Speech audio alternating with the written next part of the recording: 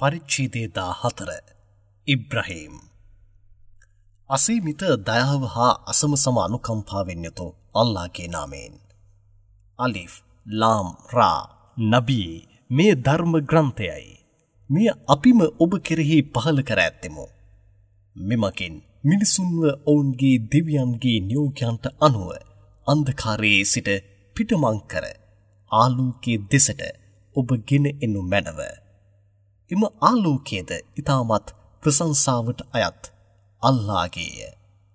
එය සියල්ලන්ටම බල සම්පන්නෙකුගේ ඍජු මාර්ගය වන්නේය. එම අල්ලාහ් කෙබන්දෙකුදයත් අහස්හිද භූමියේහිද තිබෙන සියල්ල ඔහුට අයත් දයයි. එබැවින් මේ ප්‍රතික්ෂේප කරන්නන්ට පැමිණ අත්වන දරුණු දඬුවමේ හේතුවෙන් ඔවුන්ට ඉමහත් වූ විනාශයයි. මොවුන් පරලොවට වඩා මෙලොව ජීවිතයම කැමති වන්නාහ. අල්ලාහ්ගේ මාර්ගයෙහි මොවුන් නොයන අතර අන් අයවද එහි නොයනසේ වළක්වා ගනිමින් එහි ඇදයද ඇති කරන්නාහ. මෙවැන්නන් ඊටමත් ඈත් වූ දුර්මාර්ගයෙහිම සිටින්නාහ. නබී සෑම දූතයෙකුම තම ජනතාවට පැහැදිලිව විවරණය කර පවසනු පිණිස ඔවුන්ගේ ජනතාවගේ භාෂාවන් මගින්ම දේශනා කරන මෙන් අපි ඔවුන්ව යැව්වෙමු. එම දූතයින් කොපමණ උත්සාහ දරුවද ඔවුන් කරන පව් පින්වලට සරිලනසේ අල්ලාහ් අදහස් කළ අයව වැරදි මාර්ගයෙහි අත්හැර දමන්නේය. ඔහු කැමති වන දැහැමි ක්‍රියාවන් කරන්නන්ව ඍජු මාර්ගයෙහි ඇතුළු කරන්නේය. ඔහු සියල්ලටම බල සම්පන්නෙකු හා ඥානවන්තිකු වශයෙන් සිටින්නේය. නීත වශයෙන්ම අපි මූසාව අපගේ බොහොමයක් සාධකයන් සමග යවා ඔබගේ ජනතාව අන්ධකාරයෙන් පිටතට ගෙන ආලෝකයේ දෙසට ගෙන එනු මැනව. අල්ලාහ්ගේ නියෝගය මගින් ඇති වූ විවිධ සිදුවීම් ඔබ ඔවුන්ට මතක් කර දෙනු යයි ඔහුට අනුකලෙමු. අමාරුකම් විඳතරාගෙන ඉවසීමෙන් යුතුව සිටින්නන් හා කෘතඥ වන්නන් ආදී සියල්ලන්ටම නීත වශයෙන්ම මෙහි පාඩම් බොහොමයක් ඇත. මූසා තම ජනතාවට මෙසේ පැවසූ අවස්ථාවේදී අල්ලාහ් ඔබට ලබා දී ඇති වරප්‍රසාදයන් ගැන සිතා බලනු. ඔහු ඔබව ෆිර්අවුන්ගේ සමූහයෙන් බේරාගත්තේය.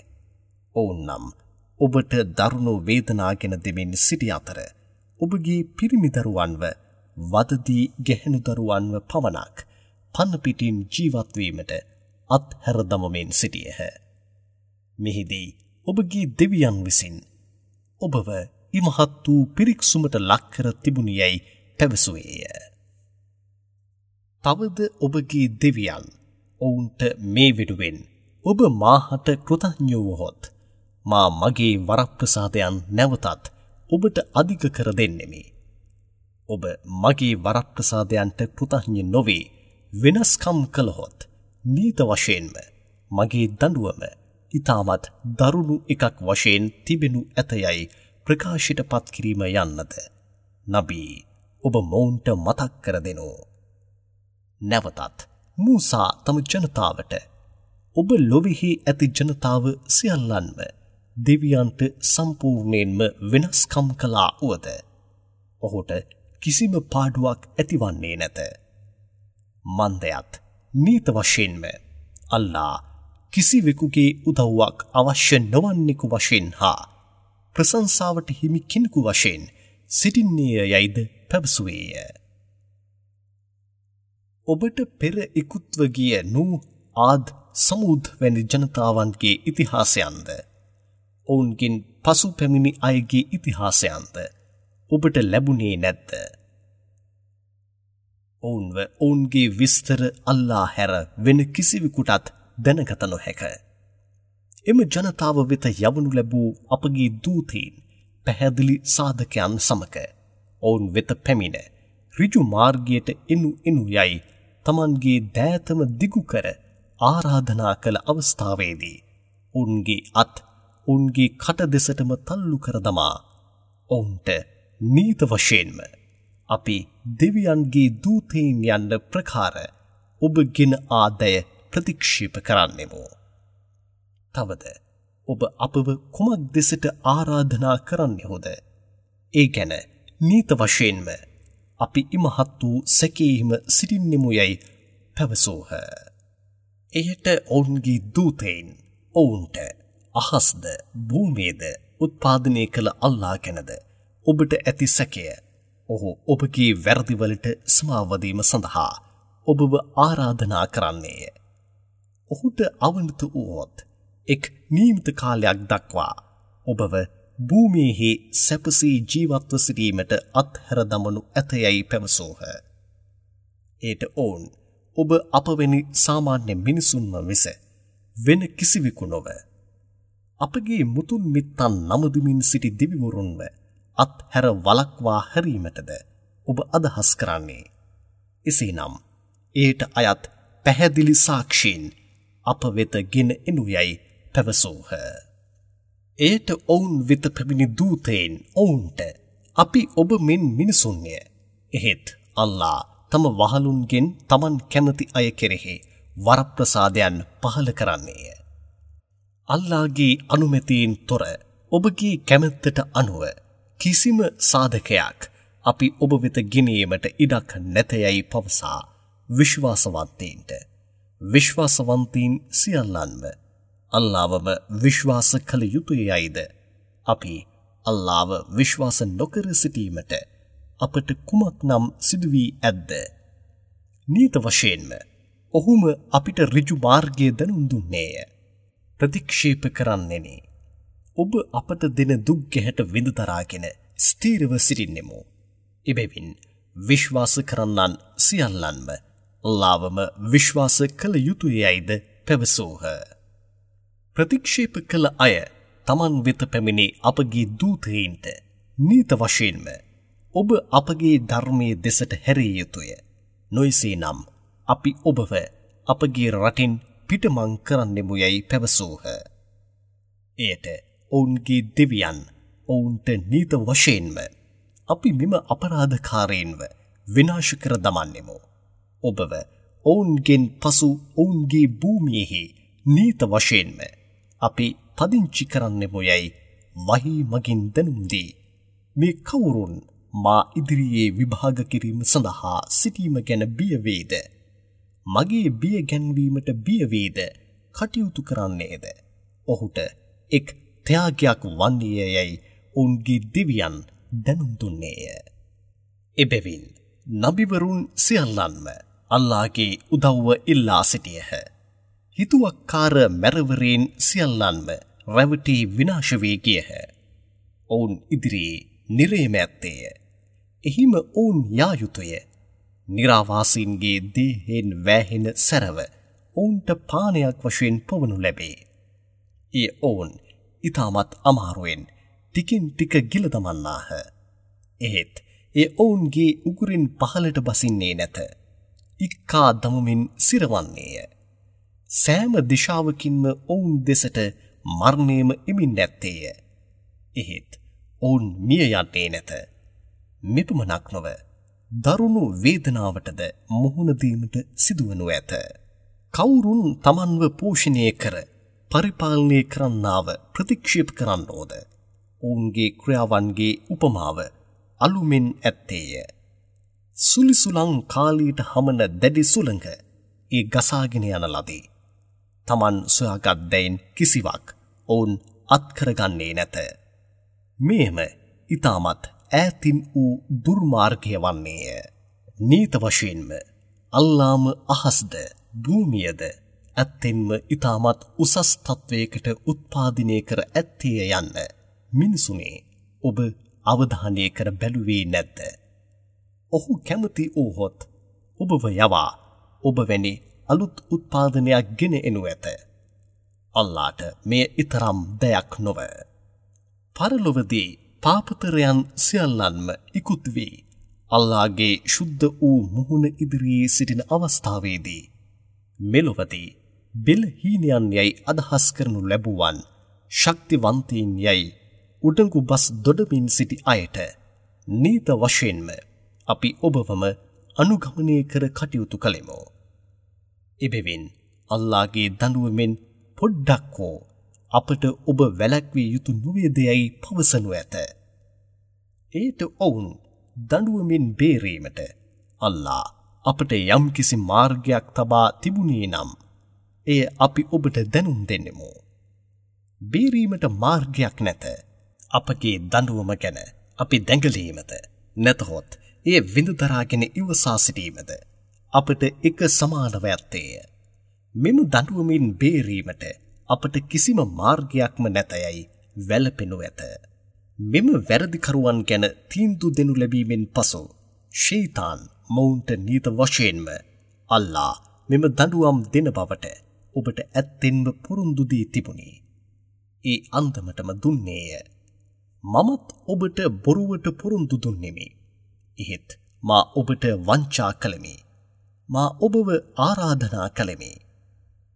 ඔබ මාව අනුගමනය කළෙහුව යන්න මිස මා ඔබව බල කිරීමට මා හට කිසිම බලයක් නොමැතිවම තිබුණි. එබැවින් ඔබ මාව නින්දා නොකරනු. ඔබවම ඔබලා නින්දා කරගනු. මා ඔබට කිසිම උදව්වක් කිරීමට නොහැක. මීට පෙර ඔබ මාව අල්ලාහට සමානයන් බවට පත් කරගෙන සිටීමද නීත වශයෙන්ම මා ප්‍රතික්ෂේප කර හැරීමි. නීත වශයෙන්ම ඔබ වැනි අපරාධකාරයින්ට ඊටමත් වේදනාගෙන දෙන දඬුවම් ඇත යයි පවසනු ඇත. කවුරුන් විශ්වාසී තබා දැහැමි ක්‍රියාවන් කරන්නෝද ඔවුන් ස්වර්ගයන්හි ඇතුළු කරනු ලබන්නාහ. ඒ දියදහරා සදාකල් ගලමින් මැත්තේය. තමන්ගේ දෙවියන්ගේ නියෝගයන්ට අනුව එහි ඔවුන් සදාකල් රැඳී සිටිනු ඇත. ඔවුන් කෙනෙකු තවත් කෙනෙකුට ඔබට සදා ශාන්තිය හා සමාදානයද අත්වේවායයි සුබ පැතුම් පවසනු ඇත.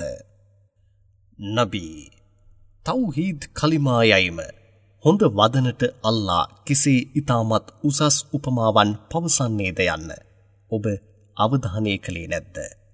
ඉම වදන අහස දෙසට වූ අතුද භූමිය සිසාරා ගිය මුල්ද ඇති විශාල ගසකට උපමා වන්නේය.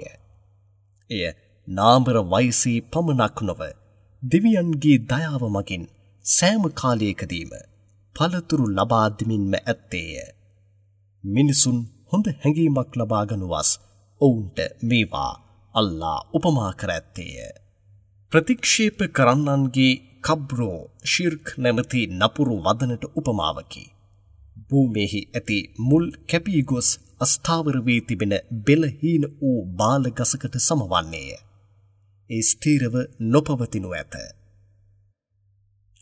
ඇත්තෙන්ම කවුරුන් විශ්වාසී තබා ඇත්තෝද ඔවුන්ව පරලොවදී වුවද මෙලොව ජීවිතී වුවද කලිමා තයිබ් නැමැති සත්‍ය වූ මෙම වදනී හේතුවෙන් අල්ලා ඔවුන් විස්තීර කරන්නේය.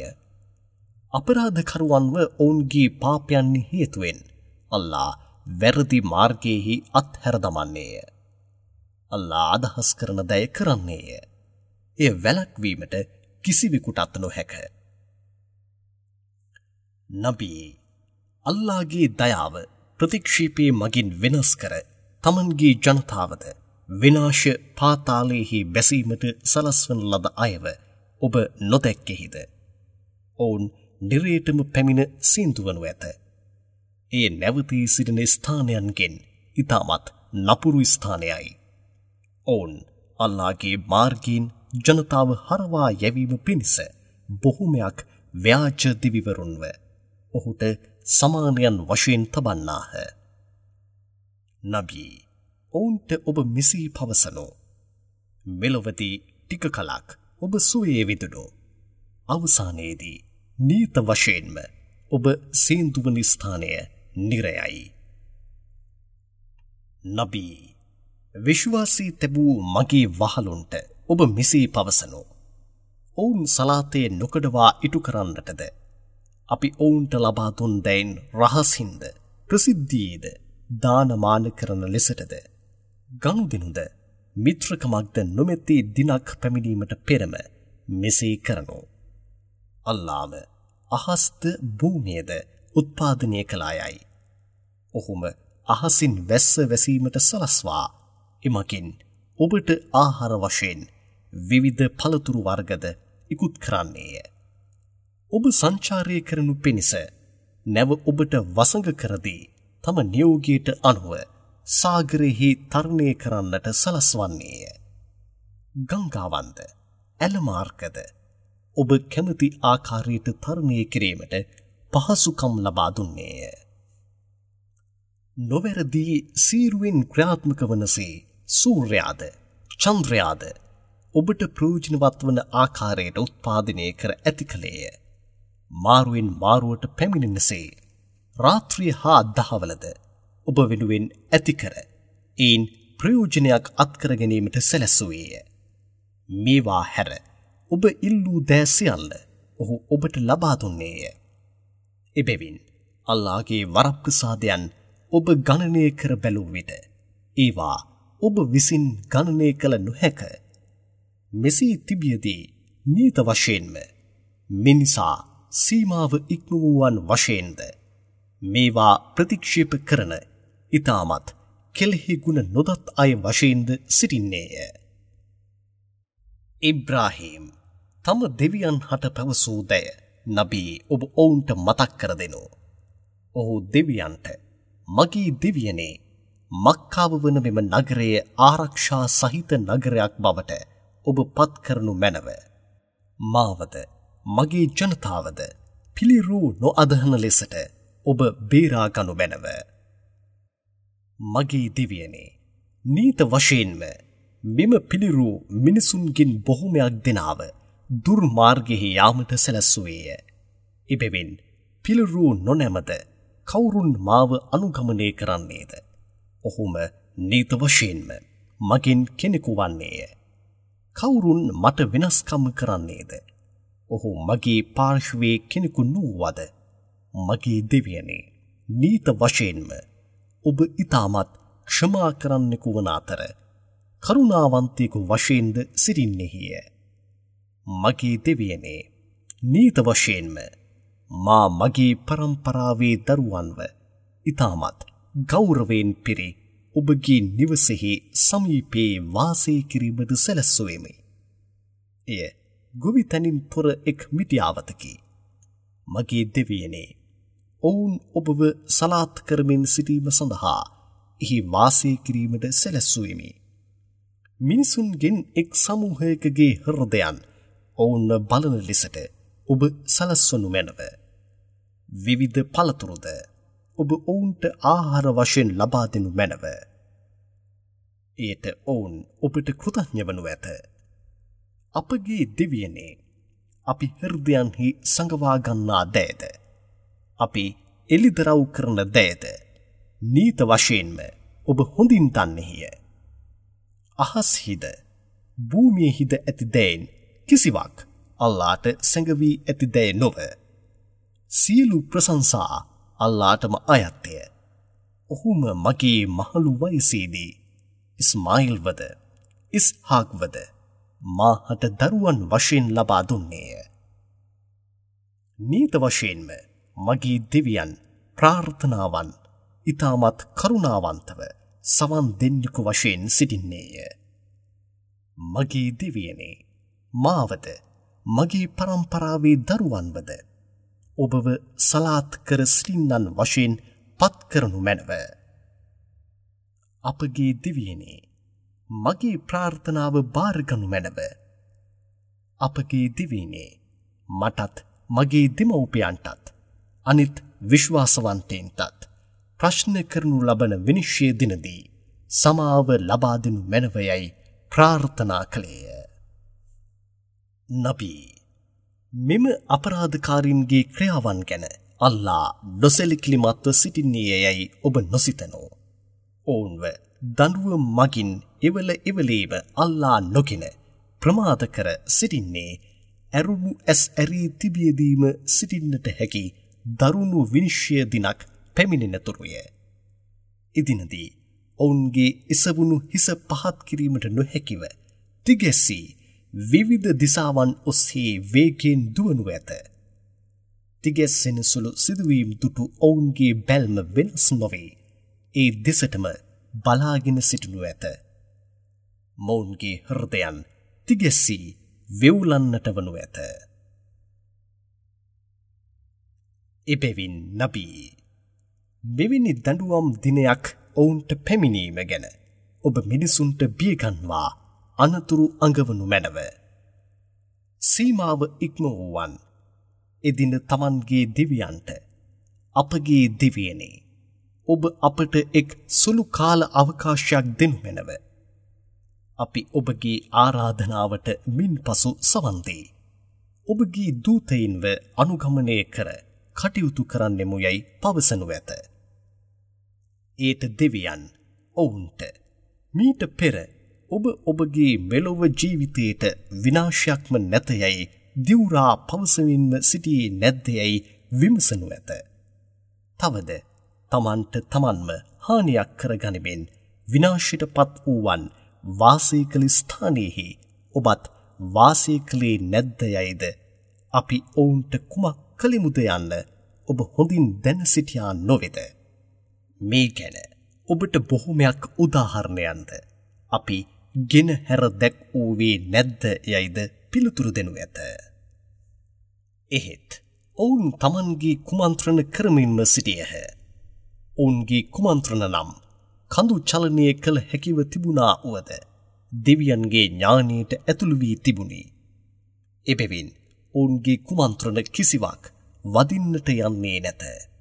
අල්ලා තමන්ගේ දූතයින්ට ලබා දී තිබුණු පොරොන්දු වලින් ඔහු වැරද යනු ඇතයයි නබී ඔබ කිසිදාක නොසිතනු. නීත වශයෙන්ම අල්ලා ඔවුන් සියල්ලන්ටම බල සම්පන්නෙකු හා පලිගන්නෙකු වශයෙන්ද සිටින්නේය. නබී එක් දිනයක් ගැන ඔබ ඔවුන්ට මතක් කර දෙනු. එදිනදී මෙම භූමිය වෙනස් කර වෙනත් ආකාරයක භූමියක් බවට පත් කර හරිනු ඇත. අහස්ද ඒ ආකාරයටමයි. ඔවුන් තම තමන්ගේ ස්ථානයන්හි සිට ඉකුත් වී සියල්ලන්වම යටහත් පහත් කර එකම දෙවියන් වන එම අල්ලාගේ සන්නිධානයෙහි එක් රැස්වනු ඇත. තවද වැරදිකරුවන්ගේ සියල්ලන්ම එදිනදී දම්වැල් දමා බැඳ දමනු ලැබී තිබෙනු ඔබ දකින්නෙහිය. ඔවුන්ගේ ඇඳුම් තාරවලින් නිමා කර තිබෙනු ඇත. ඔවුන්ගේ මුහුණු ගින්නෙන් දවා හරිනු ඇත. සෑම ආත්මයකටම ඒ කර ඇති අපරාධයන්ට සරිලන පළවිපාක අල්ලා මිසේ ලබා දෙනු ඇත. නීත වශයෙන්ම අල්ලා ප්‍රශ්න කිරීමෙහි ඊටමත් කඩිසරවන්තයෙකි. මිනිසුන්ට අනතුරු අගවනු ලැබ නැඹතුමට යුත්තා එකම දෙවියායයි ඔවුන් ස්ථීරව දැනගැනීම සඳහාද බුද්ධිමතුන් හොඳ වැටහීමක් ලබා ගැනීම සඳහාද කුරානය වන මේ අල්ලාගේ නියෝගයන්ගෙන් පිරි එක් ප්‍රකාශනයක් වන්නේය.